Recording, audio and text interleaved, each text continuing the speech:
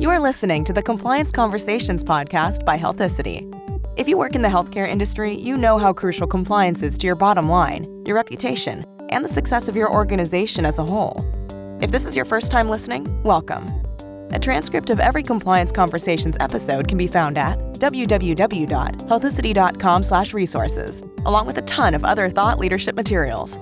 You can add us to your RSS feed and iTunes, or follow us on Twitter and Facebook. Now, let's get on with the show. Welcome, everybody, to another episode of Compliance Conversations. I am CJ Wolf with Healthicity, and today I have a friend and colleague, George Vukotic, who is an expert in healthcare leadership. Welcome, George. Thanks, CJ. Thank you for having me. Yeah, I'm excited to talk to you a little bit about some areas of your expertise. George and I know each other. We both teach in a patient safety leadership program in healthcare from the University of Illinois at Chicago. And I'm so glad to have him because I know he's a real expert in a lot of these topics. George, we always love to have our guests just kind of introduce themselves a little bit. Tell us, maybe a little bit about your background, what you're doing now, and then we'll jump into our topic.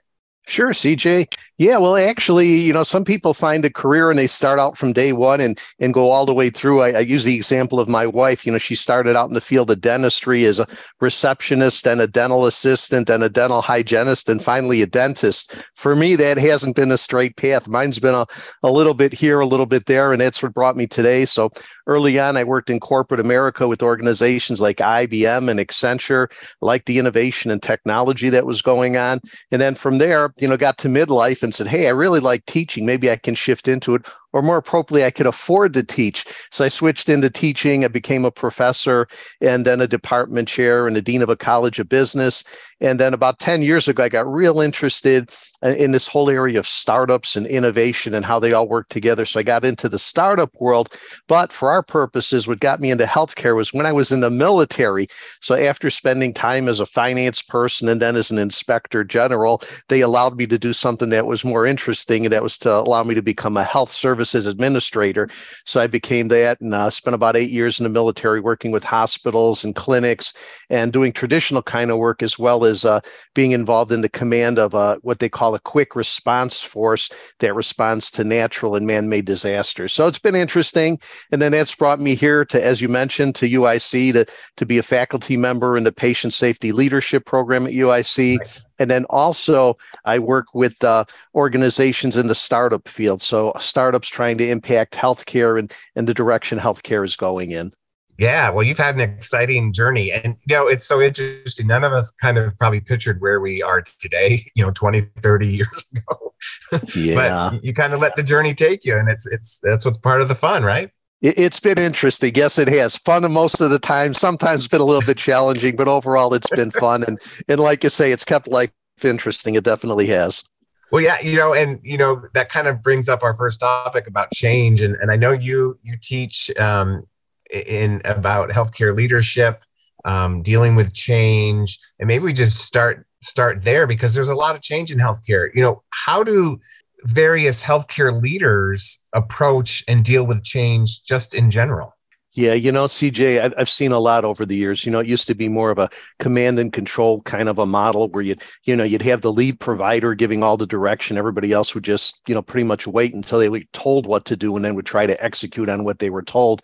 But what I've seen over the years, and particularly for leaders that are successful, is that they've engaged the individuals that they work with and allowed them to be more engaged as team members, allow them to do what they feel is appropriate. So I think communication has gotten a lot better. One of the challenges, with healthcare education, for example, is you go to in practice to be a great technician and you build some very good technical skills and know how to run an organization from a technical perspective, but you don't get a whole lot on the people side or the business side and how to work with people, how to be a good team leader, how to communicate. What's the best way to communicate when it comes to decision making? What's the decision making process going to look like? And then quite often that leaves individuals wondering or just waiting to be told what to do. But as an effective leader comes up with their model or builds their toolkit, I think it's very important to not only have those technical skills, which again, it's very important, but also to be able to work with the individuals around you, be able to communicate with them, share how decisions will be made. If there's a problem or a challenge, be able to talk about how to address that in the best way.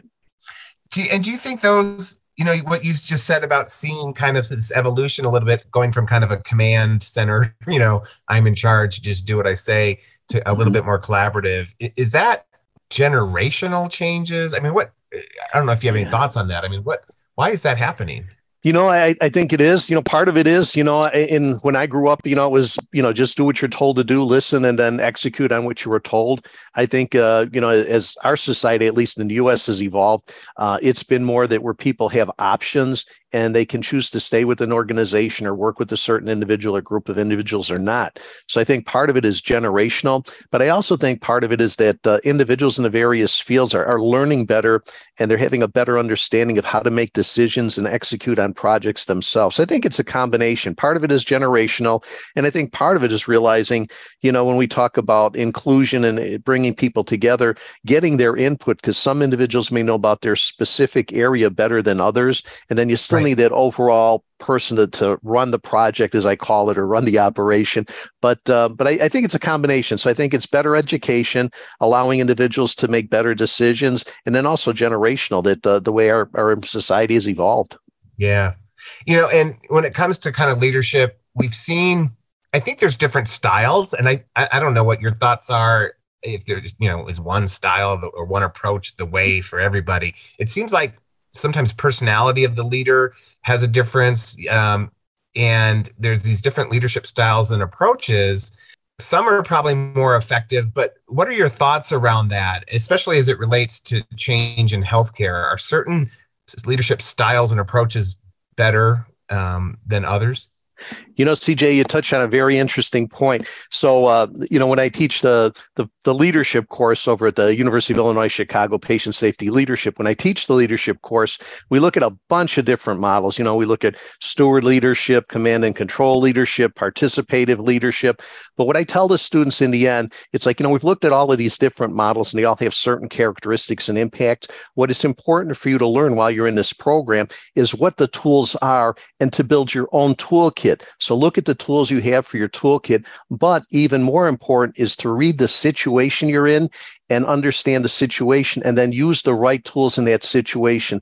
There are times when you want to engage others and get more of their input. There's times when you don't have that luxury, where you just have to get things done. So I encourage everybody to study all the different leadership models, and there's a lot of them, but from there, build your own toolkit, and then realize what tools you should use come into play by understanding the situation. Be able to read the situation, the individuals that are involved with you, the criticality of the situation.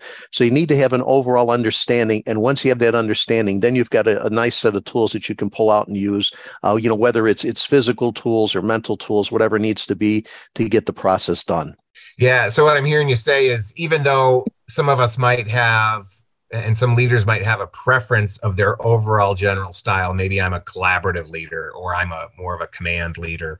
Even though I might have certain preferences, it depends on the situation. As you mentioned, there may be something where there's not enough time, to do a full collaborative session, and you just have to make some decisions. And so what I'm hearing you say is it's important to be able to adapt and maybe use a different style depending on the situation. Yes, exactly, CJ. Yeah, they talk about, you should, empower everybody. Well, the fact is, some people don't want to be empowered. That's the challenge. So you need to be able to see if people are willing to jump in and get involved and be empowered. And if they're not, you may need to give them a little bit of a nudge or lead them a little bit more. So yes, that's exactly it. Yeah. One thing that I know you and I talked about and communicated about before is just this concept of change. And some change is planned and some is not planned. Like I don't think any of us planned for the pandemic before it happened. That may be considered an unplanned change that we needed to make. But then others are, you may be doing like a strategic initiative, and you're like, okay, this is going to be a 2-year thing. And it's planned. You are choosing to do it. You wanted to go in a certain direction. That's going to require change. Do you have thoughts and comments on the difference between kind of planned change versus unplanned change? It's a good point. Yeah, and part of it sometimes is the pressure you're under.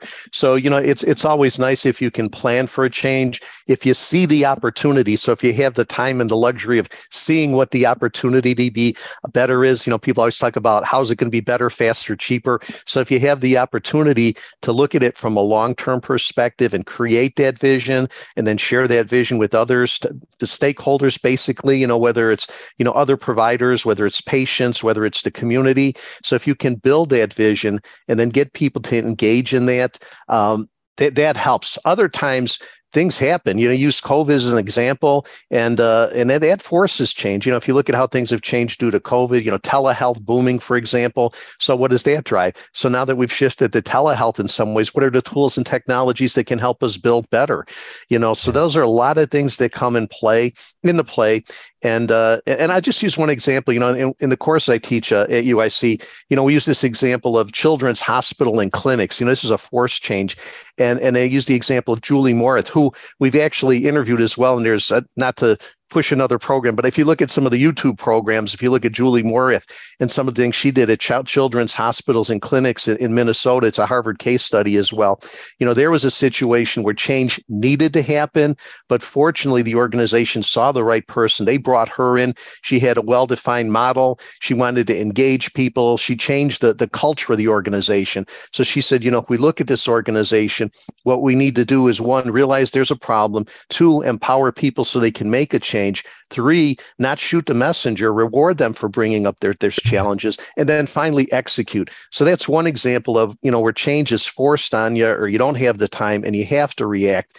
And so that's one example. Another one, we've had some other areas where we've looked at, taking care of the caretaker. COVID has brought that up. And with that, we've looked at models and how we've had to change. And so we've looked at those different areas. So again, we had Dr. Jo Shapiro come in to talk. We did a webinar with her, and the whole focus of that was taking care of the caretaker. And in times like COVID, where nobody had a well-designed model, it was, who do you go to for information? There wasn't always the expert source. People had different perspectives, different sources. So where do you go to for information? How do you pull people together and then come up with what's best? So again, to your point, sometimes it's forced. Like when COVID happens, what do? That creates new things to come up, like telehealth. Well, telehealth becomes popular. What do you need there? You need to create tools and capabilities that help facilitate that model. And then if you have the luxury of having plan change, where that things are going to happen, where technologies are changing. I guess, for example, one of the things now is wearables, where people can look at wearables. I look at this convergence of technologies coming together where you have the wearable, it transmits the data, you have algorithms that can analyze the data, and then they can be predictors of what can happen. So again, there's two areas: realizing which one you're in, getting stakeholders engaged. If you have the time to bring them in, that's very helpful. And then building your case or telling your story for why change needs to happen also comes into play. Yeah. I've worked in a lot of different organizations, and I've seen different leadership styles at the highest levels. And some leaders are really good with kind of that crisis control and that crisis management, and they thrive on that. Yes. And then others seem to be really exceptional, like from a visionary standpoint, where it's like, okay, where am I taking this organization over the next 5 years? And I've seen people that specialize in crisis management, right? When an organization's in a certain crisis, they bring in certain leadership types, right? Yeah. Yeah. And I think that's very appropriate. The old model used to be, you hire somebody and they stay with an organization for 20, 30 years of their whole career. That's not necessarily the case as changes continue to happen. And whether it's the kind of change that gives you the opportunity to plan, or the kind where you say the crisis management where you have to just get in and do something, that requires different personalities. And those circumstances change. And I think having the ability or flexibility to bring people in and out is okay. It's not a bad thing for people to only come in for a couple of years to change an area here or there. So from my perspective, having the right person at the right time is the way to run an organization. Yeah, I've seen working with other organizations in healthcare specifically, some people even refer to themselves as turnaround agents. So, Yes. like in revenue cycle or in finance, I was brought in to turn this around, and they were given 3 years or something, or I'm in operations or quality, and I was asked to do kind of be a turnaround agent, and they do that, and then they move to the next organization, and they're good at it. Yeah, and I think that's okay. I don't think there's anything wrong with that. Right. You get people up and running and you get them on kind of a maintenance mode, and then you may need other leadership for kind of that maintenance mode. And the one thing you mentioned that made me think about force change, sometimes force change can be good. And even though we don't like it at the moment, if you look at it, 5 years later and you look back at it, you're like, I probably wouldn't have done that if I hadn't been forced to. And now I see the benefits. And I'll give you an example. You mentioned telehealth and telemedicine. It was around before COVID, Yes. but I saw some hesitancy in some cultures to use it, even though the tools were already there. It wasn't until they were kind of forced to use it during COVID, and now some of the people that were hesitant are seeing some of the advantages. I'm not saying it was all roses.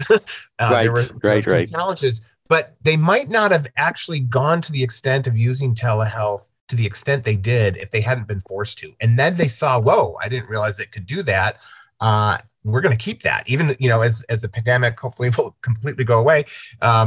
They're like, oh, now look at these advantages. And so that force change can, I think, sometimes be good in the moment you feel like, I don't want to do it. The other example that I think of, and I kind of come from a clinical background in medicine.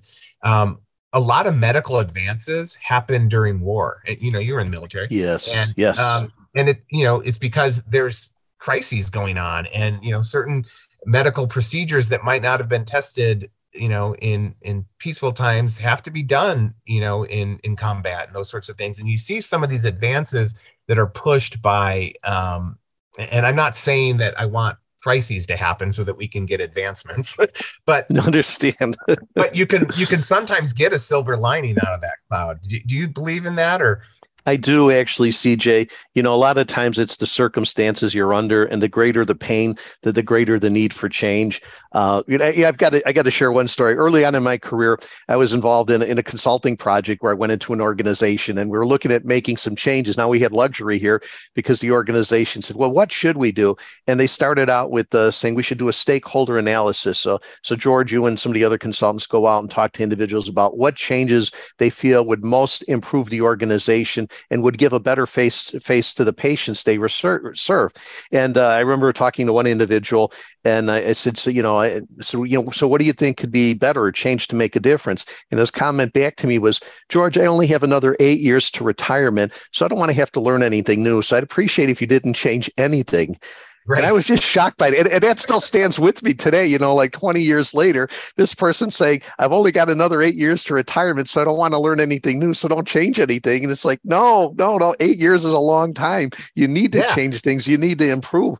But I got to tell you, there's some people out there that still have that perspective or that mentality. So the challenge for individuals that are leaders is, how do you get someone like that, and how do you bring them on, on board to help make change happen? So those are where the challenges come in. And again, it's having a leader that can tell the story, can show the vision, and show why it's important for everyone to make change and make things better. Yeah, and I saw that, in electronic medical records as, once a physician finishes medical residency, maybe they're in their late 20s, mid to late 20s for some of the earliest, you've got docs now practicing 40 and 50 years after that. Yeah. Well, those early docs are comfortable with the technology now, but those older docs, more experienced docs, might not be. And I've heard people say, look, I'm going to retire in a couple of years. I'm going to continue doing what I've done for 40 years. That may be okay for an individual, but we're supposed to wait till everyone retires before as an industry, we advance the industry, right? Yeah. And so I'm curious, I don't know if you have any thoughts about kind of individual change versus like organizational change or industry change or societal change, and any of those impacts. I don't know if you have thoughts there. Yeah, it's a challenge because, again, the closer somebody gets to retiring or changing careers, I don't know that people fully retire, but as they change from one lifestyle to another, I think it's important to look at that. And to your point, even though new technologies come out that can make things better, faster, cheaper, is the motivation, is the energy, is the drive there to get individuals to change. So you need to build those bridges. And I guess the best way is to show individuals how technology can help and make a difference. One of the challenges, healthcare organizations often bring in new technology, but I don't know that they always spend enough time teaching their people how to use or how to most effectively interact with that new technology. Right. From my perspective, I've seen a lot of times where I think if more time was spent, not only here is the new technology, but showing people how it can help and how it can make things better. I think quite often that's missing. As organizations create their budgets, they put in the budget for a new piece of equipment, but not necessarily for the training and the development that goes around it. So that's what I've seen as a challenge along the way. Yeah, you know what, CJ? Yeah. One other thing I'm thinking about is, as I've helped build a couple of these innovation and tech hubs, one of the things that we've done that seems to be pretty effective is to create what we call communities of practice. And what these are groups that focus either on a certain technology or certain practice area. You try to get somebody to lead it as a facilitator, and then you try to create support by helping them find guest speakers. And you have them meet once a month or whatever works well, whether it's online or in person, and they can learn about new things. And that provides a forum for people to ask questions, learn new things, get things going. And I think quite often, as we become professionals and move on, it's important to stay up to date on things, whether, it's learning informally, not necessarily formally taking or getting another degree. And I think this concept of communities of practice can make a difference. I've seen some good work around it, and I think that's an area that will continue to grow as well. That's a really great point. I just think of, 50 years ago, how did, healthcare leaders learn from other people? If I was on the East Coast, maybe I had a local community, a hospital down the street or down the coastline that I could contact. But nowadays we have podcasts like this, right? So like this information boom, I guess it can have some negatives. You get overloaded, but now people from around the world and country can hear an idea from George in Chicago. Whereas, if they lived in Southern Florida, 50 years ago, how would they have gotten that information unless you published a paper? And I happened to actually read that one paper. And so I just think there's kind of this boom. And I love what you talked about, kind of these communities of learning and how that can promote change and acceptance of change and good and use and using the change in a good way. Yeah. CJ, I think a great example. I've known you for a while, but I didn't know that you had the podcast here. So once I learned about it, I went out and saw some of the previous sessions, and it's very impressive. So I'm not kissing up to you, but you've got a nice set of reference, podcasts out there. And I listened to some of them, and it's like there's knowledge out there that I would have never known about or gained if I hadn't known about it. So it's not just that there's more information. I think the challenge today is knowing how to find that information. So fortunately, we got together and had this conversation, and then you see, I run this podcast, and you gave me the information with Health City. So I went out there and took a look, and it's like, wow, there's a lot of good information out here. So I listened to about a dozen of the podcasts out there, and I feel I've learned a lot just listening to those. Yeah, it's fascinating. And my trouble is what you just said. It's how do I filter through? I just love kind of getting all this information, but there's not enough time in the day for me to learn everything I want to learn. So how do you whittle it down and get the most use out of it? And one of the things you mentioned, as we kind of pivot a little bit, you mentioned before about tools and using the right tools for the right setting or the right situation. I'm curious if you have any ideas on what tools might exist that help healthcare leaders plan and implement change. I think, there's going to be more and more online. So the capability to organize and find things, I think we'll be able to build. They talk about personas now. What's your persona? What's your filter? So instead of just being able to Google something, and Google knows probably more about us than we know about ourselves in some cases. But, what are the areas of interest? They talk about the concept of smart tools or smart technologies. And as we go forward, I used to talk about, typing, and then, don't worry about typing, it'll have speech recognition. And we're getting there. So speech recognition over the years has gotten a lot better. But think about it. So I'm still waiting. And actually, I've seen some tests on mind recognition. I think out of MIT, they've even created the device that can, like you have your self-talk. Everybody has self-talk in their head. Right. It can understand your self-talk. So think if you have that device, and that's why I talk about this convergence. So if you have this device connected to your head, and while you're thinking about a topic or trying to figure something out, you've got this tool going out to the internet or wherever, pulling in relevant information for you. So it already creates the filter. So I think part of this is imagine what can be. And as technologies change and improve, how can those pieces come together? And that's why I talk about this concept of convergence. So as we have a device we can wear, a tool that can go out and search the internet, they talk about predictive analytics and being able to pull that together. So I think we're going to get to a point where you have, artificial intelligence, and then machine learning is going to look at the past data and help us predict the future as well. And it'll get to a point where it's personalized, where we'll have our own filters, so that even though there's all of this stuff out there, it'll help us narrow down what we're specifically looking for, specifically interested in. Yeah, absolutely. When you were talking, it made me think about, I've often heard this phrase of that person's a natural born leader. I think there are probably some innate skills that people come with, or maybe capabilities, but those still have to be refined. Yes. What are your thoughts about, because I know you teach healthcare leadership skills. So what if I'm not or I don't consider myself a natural born leader? There must be some skills and some things I can be taught and things that I can practice to become better at it, right? My son, he's a musician, and people think, oh, he's so talented. Well, I hear him practicing. He does have talent, but most of it is hard work, and he's practiced skills. So if I'm not, born as this great leader, but I want to improve my leadership skills, do I take your class? What other tools are out there to kind of become a better leader? Well, I'd love for you to take my class, yeah, and happy to do that. But, CJ, I think you bring up a good point. Some people just naturally tend to go one direction of another. And I think some of it is inherited. Some of it is our environment that we grow up in and work in. But that said, I think we all have the ability to continue to develop. I know you don't believe this, but I used to be on the quieter side and the shy side. But over the years, particularly after I finished my PhD, I said, what do I do next? And I said, what the hell? I got to do something totally different. So I took some improv classes. Now, if you ask anybody who knew me back in the day, they would say, George taking improv classes? He'd never do that. But, I forced myself because it was a different way to think, a different way to interact. And actually, it opened things up. So I'm a big believer if a person is willing to try something different and do something different, they can be different. So I just using my case in that example where, I never thought I would have taken an improv class, but by having done that and actually spent a year doing it, it allowed me to open up. I think I interact better with individuals, and it's made a difference. So I think individuals can learn.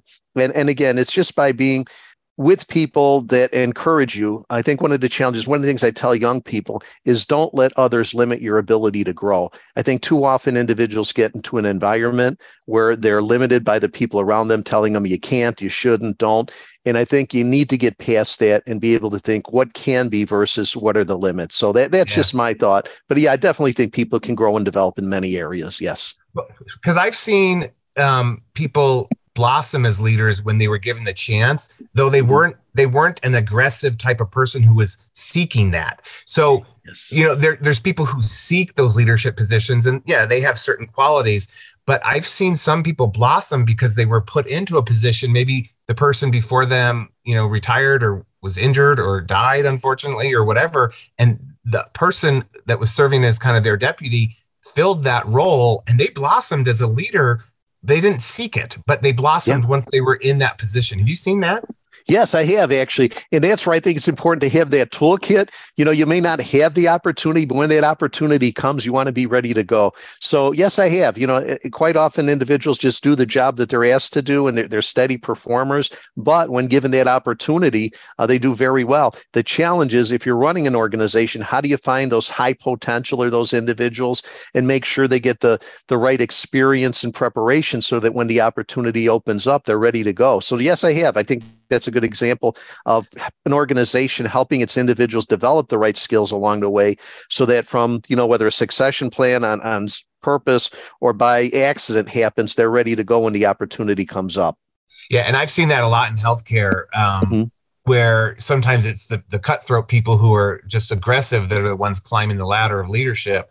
And I get why that happens, but there's so many good ones that if given the chance, and it's just maybe not in their personality to push others aside to get that position. But once they have it, I've seen some people do really well, and it's fascinating.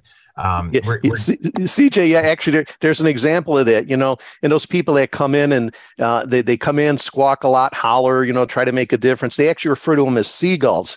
And you say, why do they refer to them as seagulls? Well, because they come in, squawk a lot, and then leave a mess for everybody else to clean up. So yes, I have seen it, but then somebody else gets into the role and they make a big difference. So definitely. Yeah. Interesting. George, our time is kind of coming to an end here, but I want to give you an opportunity to think about any last minute comments about leadership, change, healthcare, other thoughts that you might have before we get closing up in the next minute or two. Yeah, well, thanks, CJ. I guess the key point here for anybody listening, it's, again, to the point you mentioned, don't be limited by your past or where you are today. If you want to do something new, do something different, it's the ability is there. We live in the United States, which gives us great opportunity that a lot of other places don't have. Having been in the military, I strongly believe that. I think there's a lot of formal programs like the program I teach in at UIC and the patient safety leadership, or informal. You look today, so much stuff on the internet where individuals can develop skills. And then this concept of communities of practice is another way. Find people that are where you want to be. How can you develop those skills that you want? Find the right people that are nurturing and want to help you get ahead. And I think with that, individuals will have opportunity. So CJ, I want to thank you for the opportunity. I've enjoyed it. Time does fly, but I've enjoyed this, and thank you. Thank you, George. And appreciate your time, your expertise, and your vast experience. And the one major takeaway that I'm taking away for me personally is this communities of practice and how I can grow in that area. I've heard a lot of these other things from you over the years. So those were not as, this was a little bit, you probably said it for years, but this just struck me today. And so it's going to be a takeaway for me. Well, there you go. See, you can never know somebody too well. So thank you, CJ. That's exactly right. When you take time to sit down and talk.